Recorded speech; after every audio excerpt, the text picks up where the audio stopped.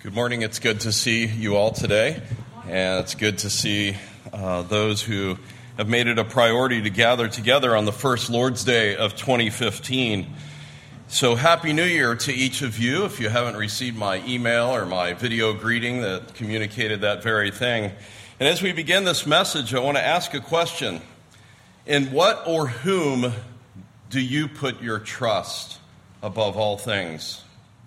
What is it that you put your confidence in above all things? To put it another way, where do you find your security?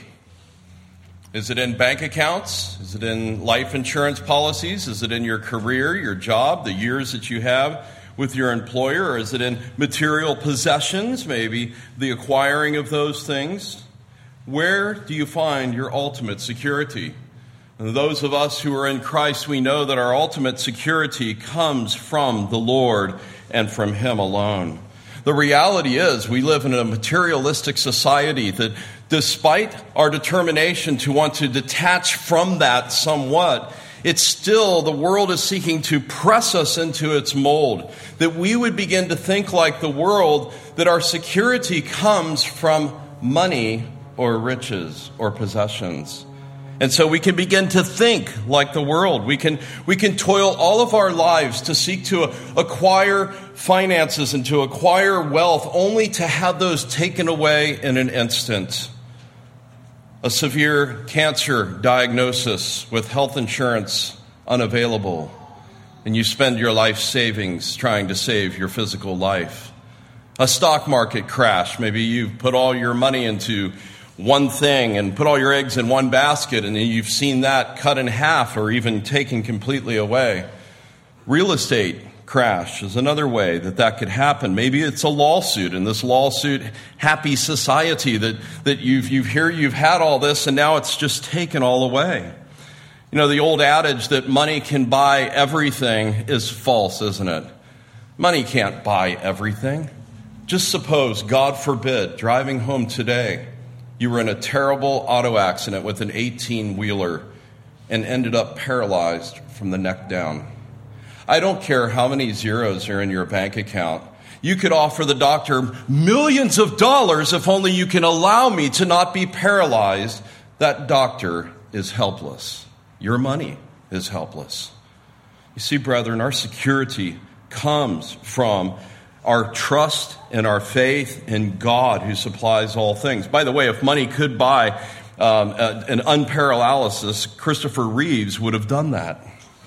The Bible speaks much about money. Jesus told many parables that had to do with money and wealth, and we've read one of them in our New Testament reading. And so the title of the message today is The Use and the Abuse of Riches. In other words, there is a good and a proper use for money. It can be a tool for the kingdom of God. But riches can also be abused, and so we must also address that. How you handle your material wealth, you might say, is a barometer of how your overall spiritual health is. There's misunderstandings about wealth and how it can be obtained and what's really important. And we do have a couple of first-time visitors, so I do just want to say we do not preach high-pressure financial sermons here. Ask anyone who's been here for a while. We don't even pass a plate. There's an offering box in the back. This is not a high-pressure tithing message. It is setting forth biblical principles about riches as we set out on the new year and how we might most glorify God. That's been my prayer. There's misunderstandings about money. There's greed about money. The rock band Pink Floyd 40 years ago coined the lyrics, "Money, it's a crime. Share it fairly, but don't take a slice of my pie. Money, so they say, it is the root of all evil. But if you ask for a raise, it's no surprise that they're giving none away." And so that kind of mentality that, oh yeah, we're supposed to be generous with it, but don't take any of mine. I want to see other people be generous, right?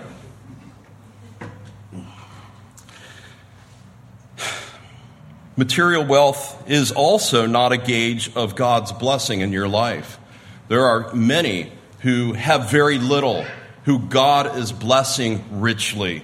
You can't judge God's blessing in a person's life by the make and model and year of their automobile or the size of their house or the square footage of their house or any such thing. That is folly.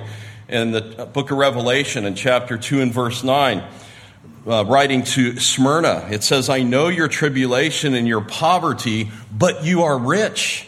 In other words, they were living in extreme poverty, under extreme persecution, but they were spiritually rich because of who they were in God. Remember the rich young ruler? He had this love affair with riches, and Jesus saw right through it, and he saw his covetous heart, and he says, if you want to be, you've kept all the commandments, well, you lack one thing. Go and sell your possessions and give to the poor. And what did he do? Did he run away and do that? No. He went away sorrowful because he had many possessions. Makes the proverb true in Proverb 28. The rich man is wise in his own eyes. I know a better way.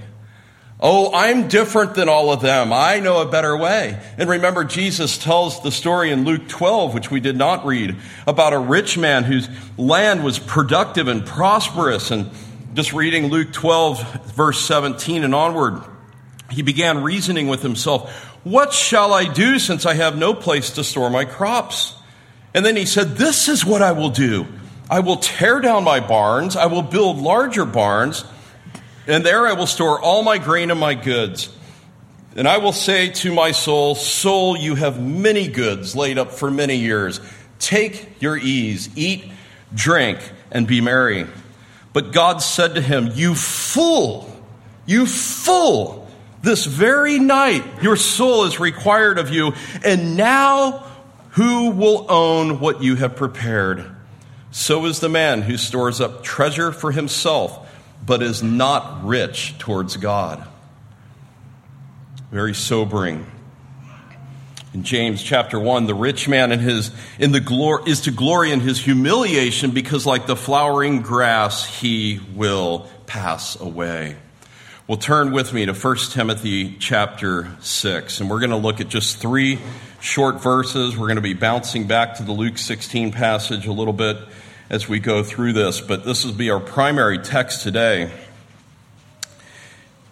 And I'm actually going to begin reading at verse 6 to get the broader context, because the broader context is vitally important as Paul closes his letter to young Timothy. He begins in verse 6, but godliness actually is a means of great gain when accompanied by contentment. For we have brought nothing into the world, and so we cannot take anything out of it either. If we have food and covering, with these we shall be content. But those who want to get rich fall in temptation and a snare and many foolish and harmful desires, which plunge men into ruin and destruction. For the love of money is the root of all sorts of evil, and some, by longing for it, have wandered away from the faith and pierced themselves with many griefs. But flee from these things, you, man of God, and pursue righteousness, godliness, faith, love, perseverance, and gentleness. Fight the good fight of faith and take hold of eternal life, to which you were called, and you made the good confession in the presence of many witnesses. Skipping down to verse 17. And by the way, before I read this, notice the 4 uses of the word rich in our English translation. It's actually the same root word in the Greek as well. But there are 4 different uses of the word rich. Okay, so notice them.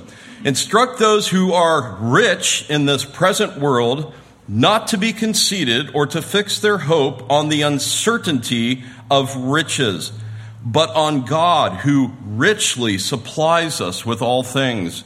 Instruct them to do good and to be rich in good works, to be generous and ready to share, storing up for themselves the treasure of a good foundation for the future, so that they may take hold of that which is life indeed.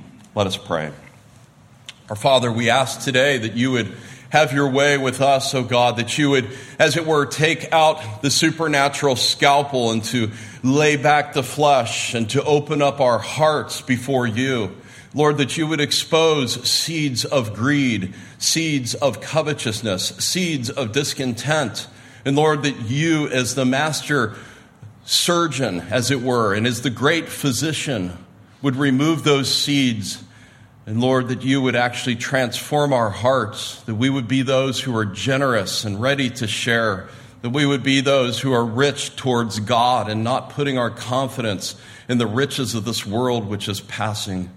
Lord, we pray that you would speak to each and every heart by your Spirit. And so, Lord, we know that we are dull, we are sinful, we are easily distracted. And Lord, so we ask that you would send the Spirit upon us and have your way with each and every one. In Jesus' name, amen.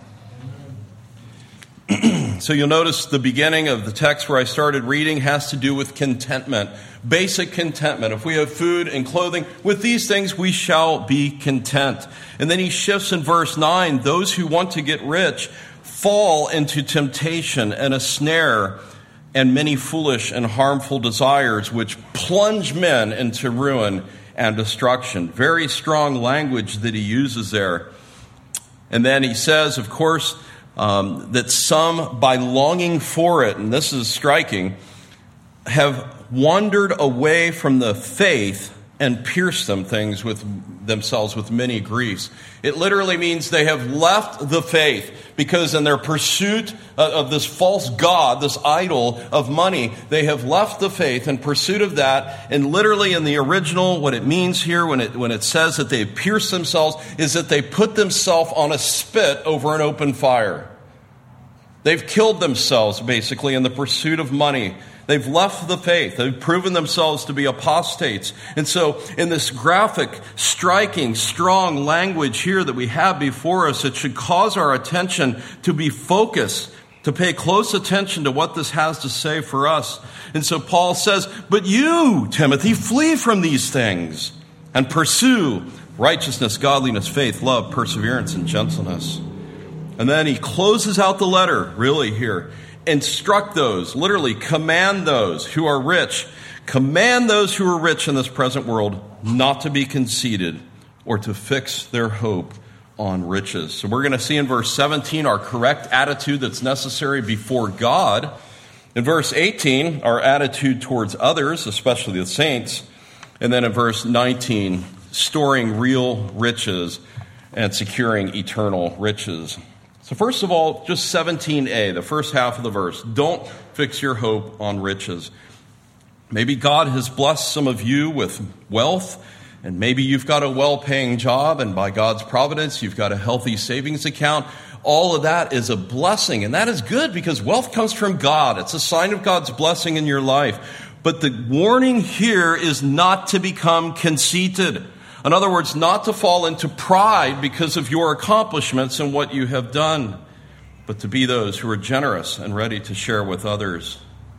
Beware of allowing your wealth to cause you to well up with pride. And as I said here, it's really a command. And he says, instruct those. It's the same as verse 13. I charge you. He's saying, charge those who are rich not to do these things. Command them who are rich not to do these things. Well, we might have to answer the question, who are the rich?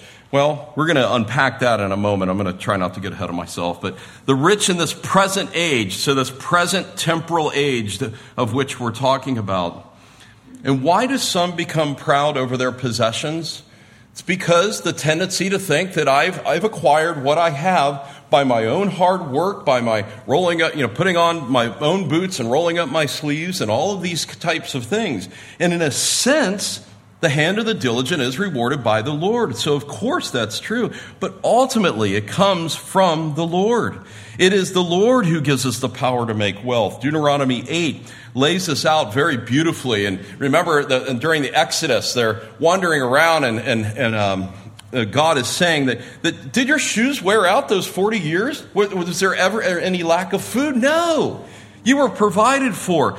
And in verse 11 of that chapter, beware that you do not forget the Lord your God by not keeping his commandments and his ordinances, which I am commanding you today. And then he goes on to say, once you have eaten, once you are satisfied, hear the American kind of mentality. Once you have your fill and you've got everything, he says, beware that your heart will become proud and you will forget the Lord your God who brought you out of Egypt.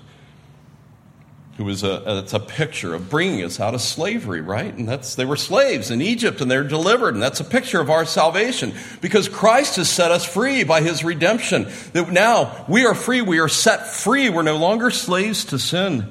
He goes on in chapter 8 and verse 17 of Deuteronomy. Otherwise you may say in your heart, my power and the strength of my hand has made this wealth. But you shall remember the Lord your God, for it is he who is giving you the power to make wealth.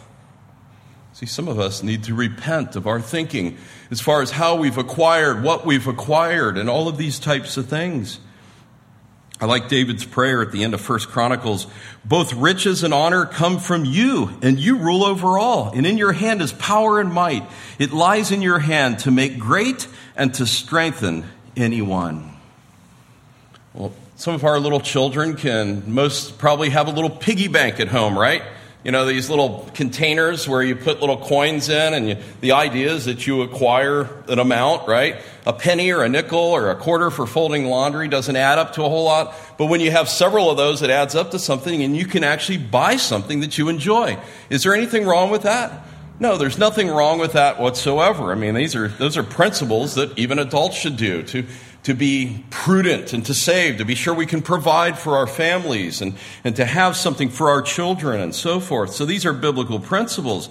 But parents need to be able to teach our children about how money can glorify God. That this isn't just about you acquiring your newest gadget or your newest toy or PlayStation game or whatever the newest thing is nowadays. I'm out of touch with that stuff, but the idea is that you need to glorify God with this. And God has enabled you to save that money and to instruct our children at a young age what it means to tithe, what it means to give a portion of what they accumulate, however small that may be. Sorry, we instructed our kids years ago with this, and so the poor deacons, when they count the money, if there's coins in there, I know that's a hassle. It's easier just to count dollars, but that's probably our family that has contributed to that. Thorn in the flesh, but Carissa has just landed a little tutor job. She's going to be starting this week, and she'll be making a little bit of money, a pretty considerable amount of money, actually, if it continues on. And so she's going to have to wrestle as a young adult, almost 18 years old. How am I going to glorify God with this money? Is it just all me and for my thing and for my college or whatever? Or am I going to glorify God, be generous and shared, give to those in need, and to give to the work of the church? This word conceited in our text here it's the opposite of what we learn in Philippians 2:3, where we esteem others as more important than ourselves. It's the opposite of that. So who are the rich? You may say, well, wait a minute. My family's just getting by. We coasted into the church parking lot on fumes. We're just getting by. Who are you calling rich? Well, in Ephesus, and that's the context of 1 Timothy, is the church in Ephesus in about the 60s or so, AD 60, there were very few who were rich. The Roman Empire was massive and oppressive, and so there were very few that were rich, and yet the exhortation went out to them. But if you live in America today, by the world standards, you are by far better off than some of the poorest countries. I would say even the poorest third, the bottom third, that live on $1 to $2 a day, you are far richer than the rest of the world. If you have the privilege, and just think of it like this, to not have to work 10 to 14 hours a day, 6 days a week, just to put food on the table, you are rich, because most of the world has that burden. They toil and they work countless hours just to eat and just to survive. In my own personal travels, going to Africa twice and Thailand and the Philippines over the years and so forth, I've had the opportunity to see real poverty. And I don't think we in America really know what real poverty is. Though the governing officials will call certain things poverty as a reason to give more handouts. The poorest American in this country, out of the 300 million living in the worst condition of a shelter or homeless or whatever, eating the smallest amount of food, is richer than most in the world.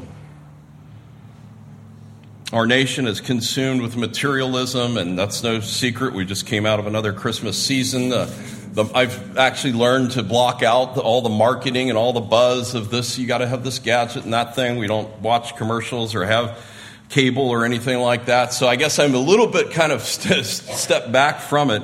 But nevertheless, I know it is real and I know it is huge.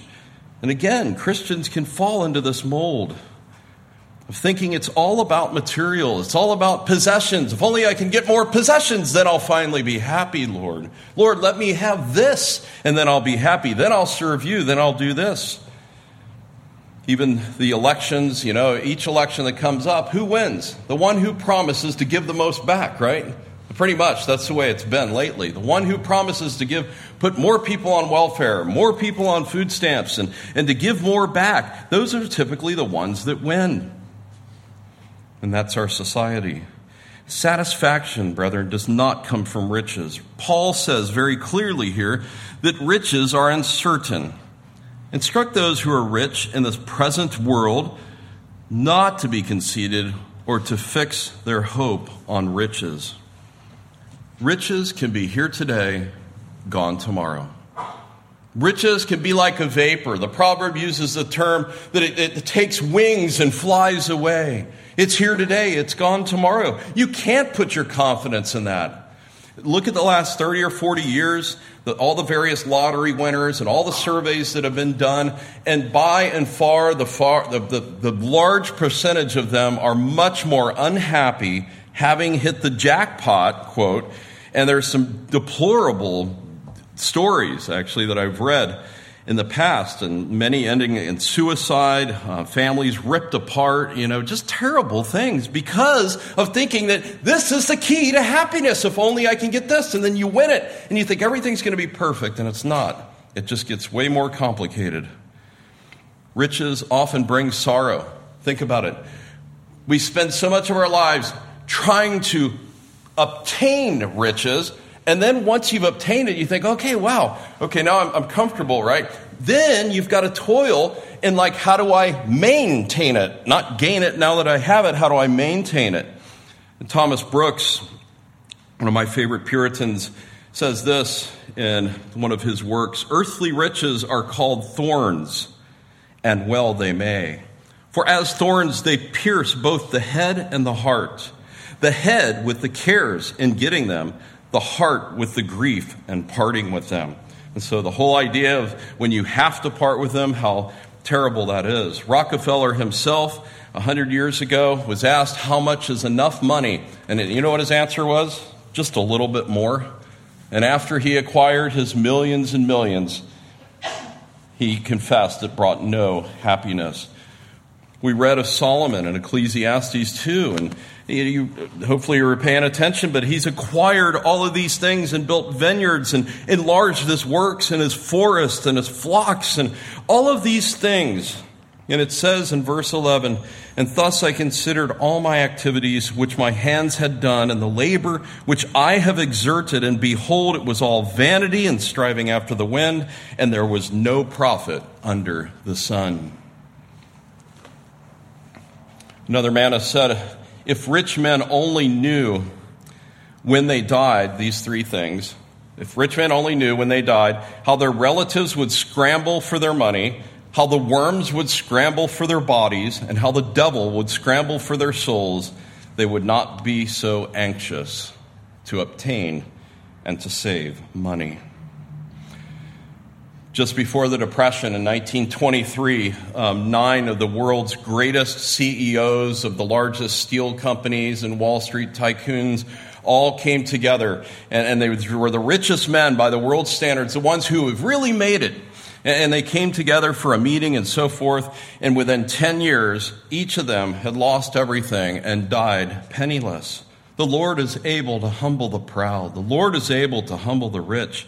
David says, In Psalm 16, the sorrows of those who have bartered for another god will be multiplied. And that's what really happens. If you make money your god, your sorrows will be multiplied. You will never, ever find satisfaction in that. Oh, you may have temporal satisfaction like Moses talks about in Hebrews 11, but of course he doesn't stay there.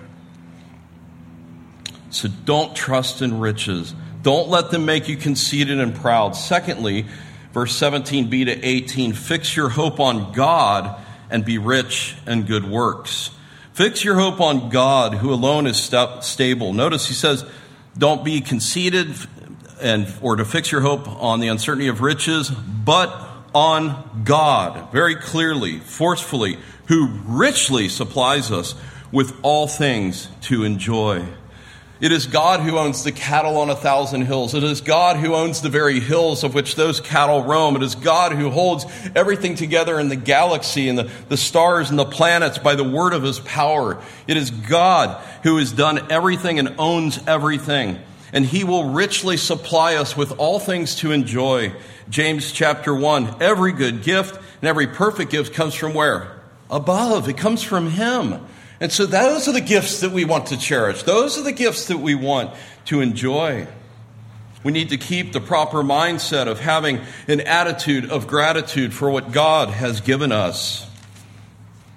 In chapter 4 of this very letter, he says, he's talking about everything created by God is good and nothing is to be rejected. This is in the context of those who forbid marriage and abstaining from certain foods and all this.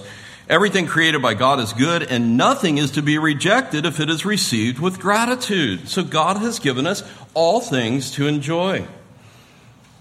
As we read in Luke 16, which in some ways is an argument of the lesser to the greater, we see this unrighteous steward, if you were paying attention, where he knows he's going to end his job. His job's going to end. He knows he doesn't want to beg or dig, and so he ends up wheeling and dealing with those who owes his master money, right, so that he might have favor with them. But notice verse 10 and 11. Well, verse 9. For I say to you, make friends for yourselves by means of the wealth of unrighteousness, so that when it fails, they will receive you into the eternal dwellings. He who is faithful in the very little thing is faithful also in much. He who is unrighteous in the very little thing is unrighteous in much. Therefore, if you have not been faithful in the use of unrighteous wealth, who will entrust, notice, true riches to you? And you have to, I don't have time to unpack the whole parable here, but you have to stand back and you see that material wealth and finances is just like, it's just kind of a tool. It's unrighteous mammon, right? When you serve God or mammon. But when he talks about it, he sets that side by side, unrighteous wealth compared to true riches. What do you think true riches are? True riches is knowing that your eternal state is secure. True riches is knowing that you fixed your hope on God, which is certain and stable and unshakable, and nothing can sway God. That's where true riches come from. True riches is seeing the beauty and the richness of Christ and the richness of his grace, which he's lavished upon us. But he goes on in verse 18, instruct them, and that, by the way, that's supplied. The command is supplied here again. Command them or instruct them to do good, to be rich in good works, and to be generous and ready to share. So we have a few things here, to do good and to be rich in good works. The first two things mentioned here are very interesting. It does not require money. To do good doesn't require money, right? To be rich in good works does not require money. God values a servant heart toward him because it displays being rich towards God. To do good, this verb only occurs here in one place in Acts where it says, he did good and gave you rains from heaven and fruitful seasons, a picture of common grace. And so too, as we do good, we are to do good to all men. Okay? Especially the household of faith, yes and amen, but to all men. We need to have an attitude that we would be a blessing to a lost and dying world who does not know God, that we would do good and be generous, and even in regards to having opportunities to be a blessing to them. 1 John 3:17, whoever has the world's goods and sees his brother in need and closes his heart against him, how does the love of God abide in him? And so we have ministries such as supporting Turning Point Pregnancy Resource Center. Is every woman who comes in there for counseling because of an unwanted pregnancy a Christian? No, but we support them because we know that the goal is to point them to Christ and to save physical lives. The rescue mission, we have no ground of assurance that every female that comes to the ladies' Bible studies, that each one of them are Christians. But we a couple weeks ago, gave donations. The church gave a small financial gift. We do that to be a blessing unto all men. Other various mercy ministries could be listed. But then he goes on in 18c. He says, to be generous and ready to share. These are two interesting Greek words, actually, which I'm not going to really comment on, but it's just the idea of having a readiness to share what you have and to have a generous heart about that is the idea that's here. And so do we have a right attitude about money? Again, you can go home and pull out your latest credit card statement, or maybe, I don't want the Christmas credit card statement. Just fine. Look back 3 or 4 months, and you can look at what you spend your money on. What do you invest in? Where are you putting your money? Where's your time and your treasures being spent? And you can get a good barometer of where you are at. The proverb says, the generous man will be prosperous, and he who waters will himself be watered. This is one of the verses in Proverbs that our family memorized early on. And I can tell you that to the degree that we have watered others, we certainly have been watered by others. And so this is a proverb, a maxim, but it is certainly truth. In our membership class, we talk about this, and so those of you who've been through it recently, sorry, but John Wesley in the 1700s, his pay was 30 pounds per year. This was a time in England when inflation was pretty non-existent, not like in our day. And so for several years, he's getting paid 30 pounds, and he lived on 28. So he gave 2 away to the poor.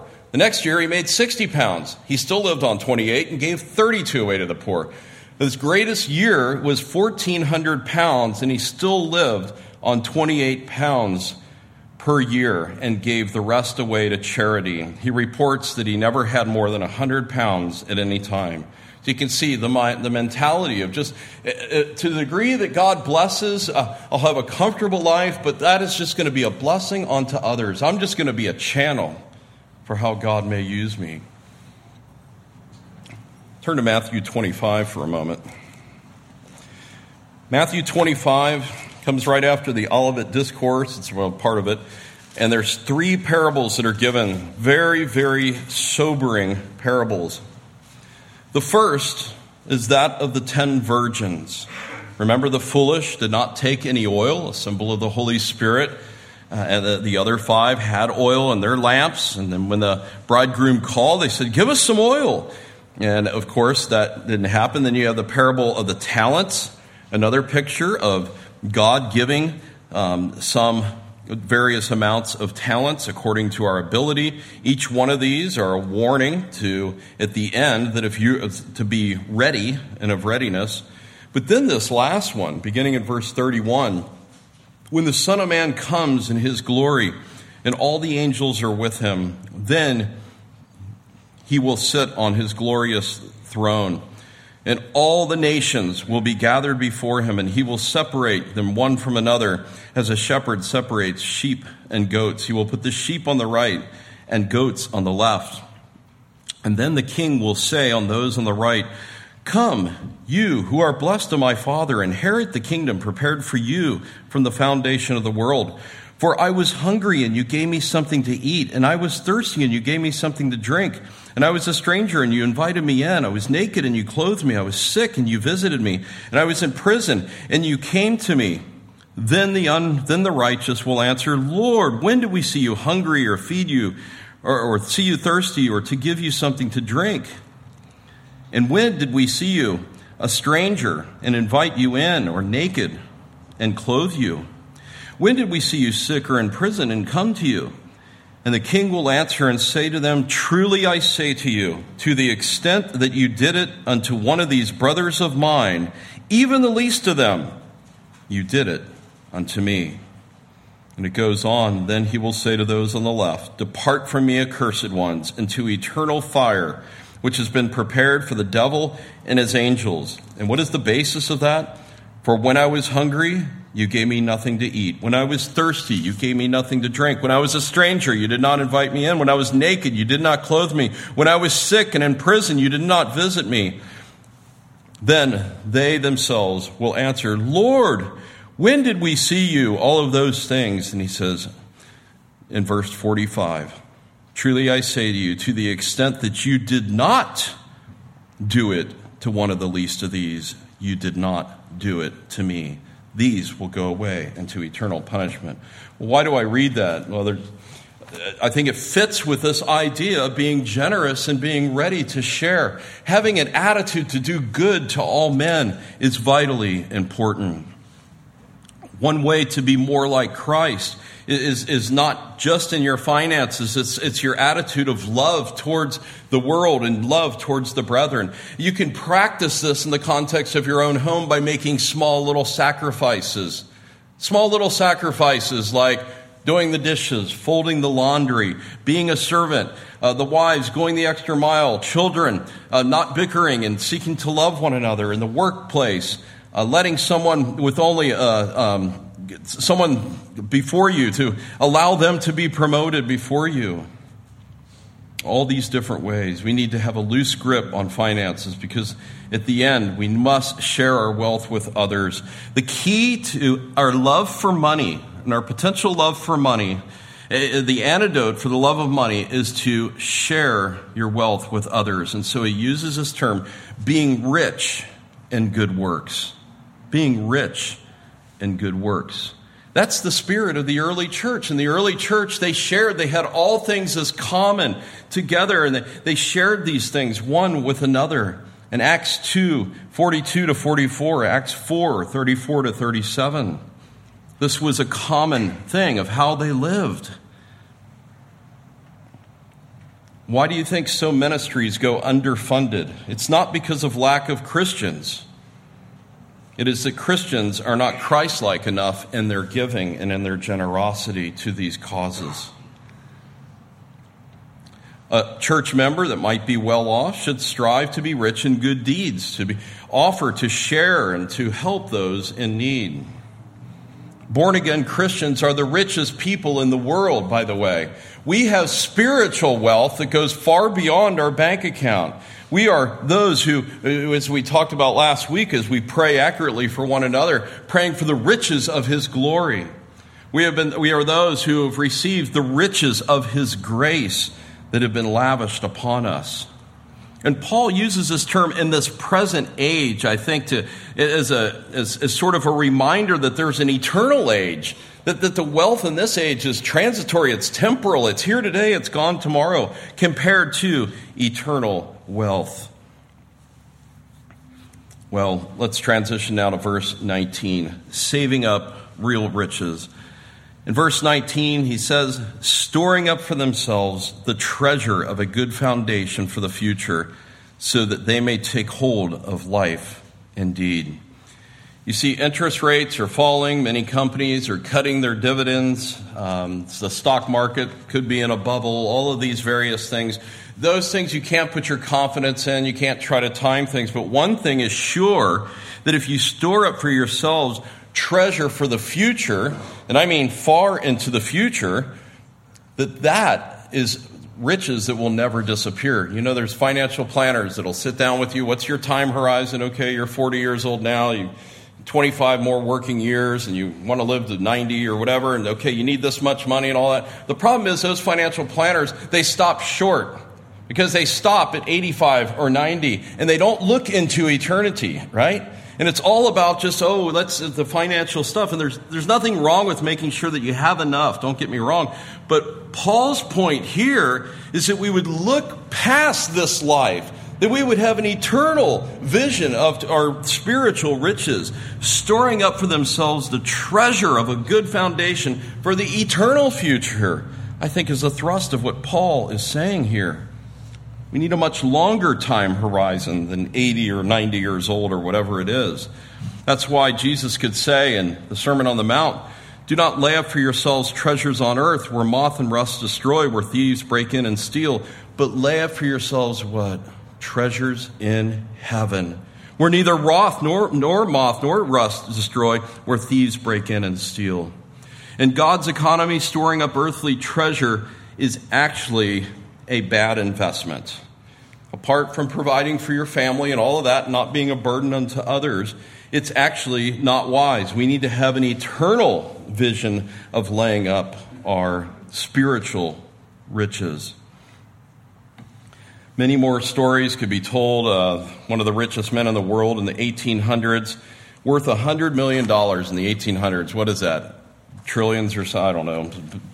Hundreds of billions or something in nowadays dollars. He died in despair. He made many long-term investments, but none were long enough. And sadly, he did not realize that till the very end of his life when he realized, I'm not prepared for eternity. In his last words on his deathbed words, I am the most miserable devil in the world. So all of that wealth and everything, and you accumulate all the wealth in the here and now, and so then finally you're on your deathbed and you realize you are totally unprepared for eternity. And he realizes at this point, obviously, that there was no hope for him. So, to have this generous attitude is good.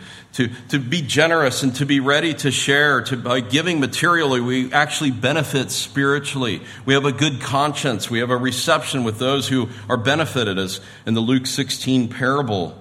And then we hear those words, well done, good and faithful servant. Invest in the kingdom of God. And look what happens at the end here. So that, here's our purpose clause, so that you will take hold or the good foundation for the future, and then take hold of that which is life indeed. In other words, that which is true life. Yes, we have a life here, but true life is eternal life. True life is outside, beyond this world. Lay hold of true life indeed. It takes faith to be generous, to give up earthly riches, to gain heavenly riches. But what a great bargain. It's something that you will not lose in it all. The old adage, you can't take it with you, is true of worldly treasure and worldly possessions. But spiritual riches is yours into eternity. You can take that with you.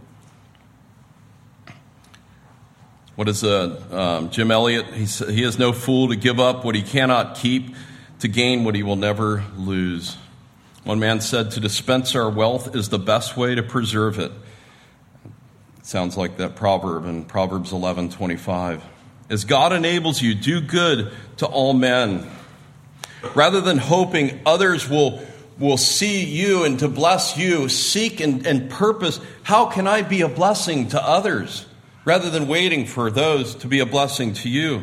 And also, we need to be cautioned in 2 Thessalonians. Paul writes about these men who live unprincipled lives. We should not support sloth. And so you need to be careful. It's not just giving money freely and throwing it up into the air, but it's purposely, it's praying. It's praying as God would lead you to give to give glory to Him. And this goes without saying. You should be committed to supporting the local church. And tithing, whether that's 10%, the principal 10% in the Old Testament, certainly I think carries through as a general guide into the New Testament. But we need to be those who are willing to give of our resources to support the spread of the gospel. In Acts 4 and verse 32, they found great joy in giving to the cause of the gospel as it was going out.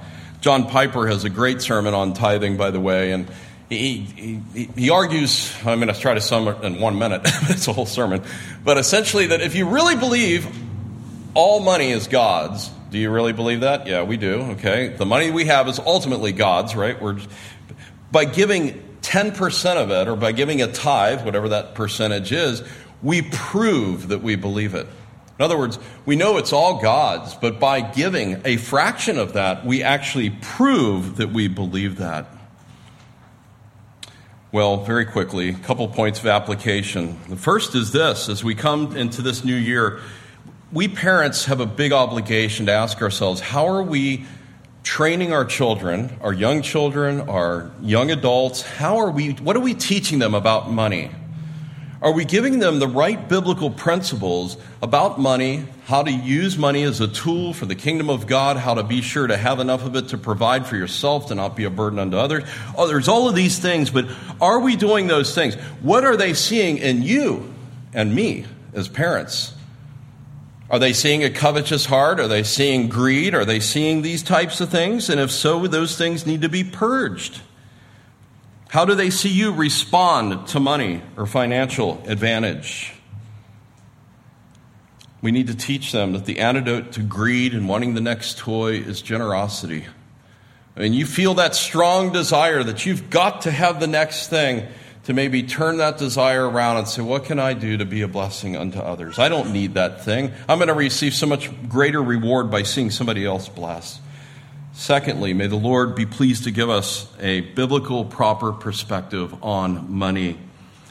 As I said, it is a tool to use for the glory of God, to see the gospel spread, to see missionaries funded. Money is a wonderful thing if we're not consumed by it. It's a wonderful thing if we use it for the glory of God, but when we begin to put our security and our confidence in it, that's when we go wrong. There is no certainty in money. There's no lasting peace. There's no security that ultimately comes from that. And the love of money has ruined many, and we need to remember that. Proverbs 23, do not weary yourself to gain wealth. Cease from your consideration of it. For when you set your eyes on it, it is gone. For wealth certainly makes itself wings like an eagle that flies towards the heavens. Be a smart investor, if I can use that terminology. Invest in the kingdom of God. Invest in giving your temporal wealth unto the work of the gospel and to being generous to others, and you will receive eternal heavenly wealth. That's the ultimate good investment. And finally, are you imitating the Lord Jesus Christ in this? We've quoted this verse a couple of weeks ago, or I did in my Christmas sermon, but 2 Corinthians 8:9, or do you not know the grace of our Lord Jesus Christ, that though he was rich, yet for your sakes he became poor, so that you through his poverty might become rich. He was generous. He never turned any away. He had all wealth. He completely humbled himself, taking the form of a bondservant, coming and dying on the cross for us, giving up his life for us. You see, if you're outside of Christ, you can't be rich in good works unto God, because you are not in fellowship with God. You're at enmity with God. And you must first confess your sins, confess that you have sinned against his holiness, to hate your sin and to turn from it, and to trust in Jesus Christ alone for salvation. See, you can't be rich in good works unto God until you first come into communion with God. And Jesus said, come unto me, all you who labor and are heavy laden, and I will give you rest. All that the Father gives me shall come to me, and the one who comes to me I will in no wise cast out. So come to him today. Let us pray. Father, we thank you for your word. We thank you for the practicality of it. We pray, Lord, that you would continue to speak to our hearts. Oh God, we pray that you would challenge us, that you would convict us. Lord, that you would help us to see such a beauty and wealth in Christ and in knowing Christ, that we would expend more energy in pursuing our communion and our fellowship with the second person of the Holy Trinity, and understanding more of the mystery of his person and his work as our great mediator.